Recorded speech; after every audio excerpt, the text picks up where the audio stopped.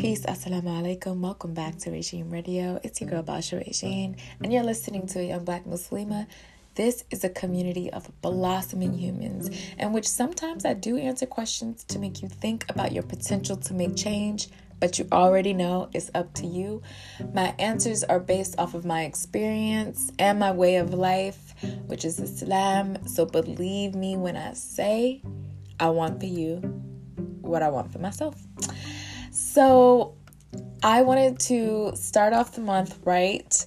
This is officially March, and I really wanted to come and approach this month a lot different than I did last month. I've been through a lot, y'all. So let me just tell y'all, it has been a whole healing process, outward and inward, inward to outward. And the healing process for me has been an ongoing one. It's a journey that it never stops.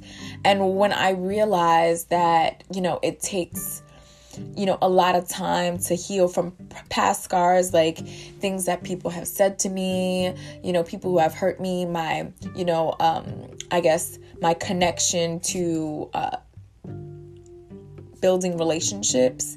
I am such an empath. It's ridiculous. And I don't want to put names on what I am, but it's true. I've experienced so many different types of people. And what I've come across is that the energy is always different. And when I say different, I mean that my energy doesn't always match someone else's energy. And I've learned that sometimes I just have to assess people, keep quiet, stay cool and collected, be a G, you know what I'm saying? Be chill.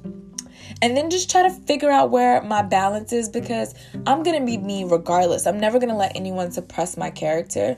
But what I need to learn how to do is just balance my energy out in the midst of, other people's energies, so that I'm able to maintain my sakina, my tranquility. You know what I'm saying? Because sometimes, you just don't even realize, but you can go off and you don't even realize how people could throw you off of your whole entire energy.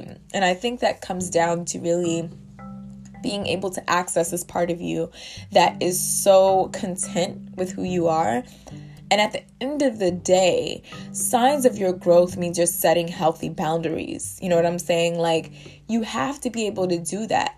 And I just really wanted to do this series about healing boundaries, because I feel like you need certain parameters around your healing. You need to know what. So these are all based off my experience. And so when I'm able to set up those healing boundaries, I'm able to excel in my healing process faster, inwardly and outwardly, whether I hurt myself or, because I did recently, and I'll tell you guys, I'm going to do a whole YouTube video about it. It was so crazy. It was so emotional and dramatic, and it took so much of my energy. It exhausted me, but I learned so much in that process, and I'm grateful for that process.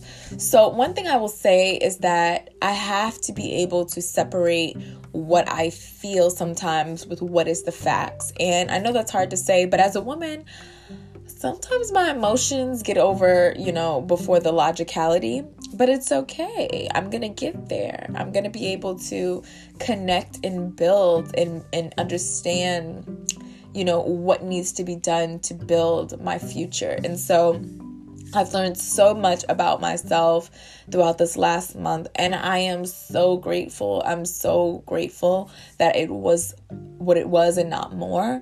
So I will definitely be doing a YouTube video about what happened to me and the whole entire debacle. It was ridiculous.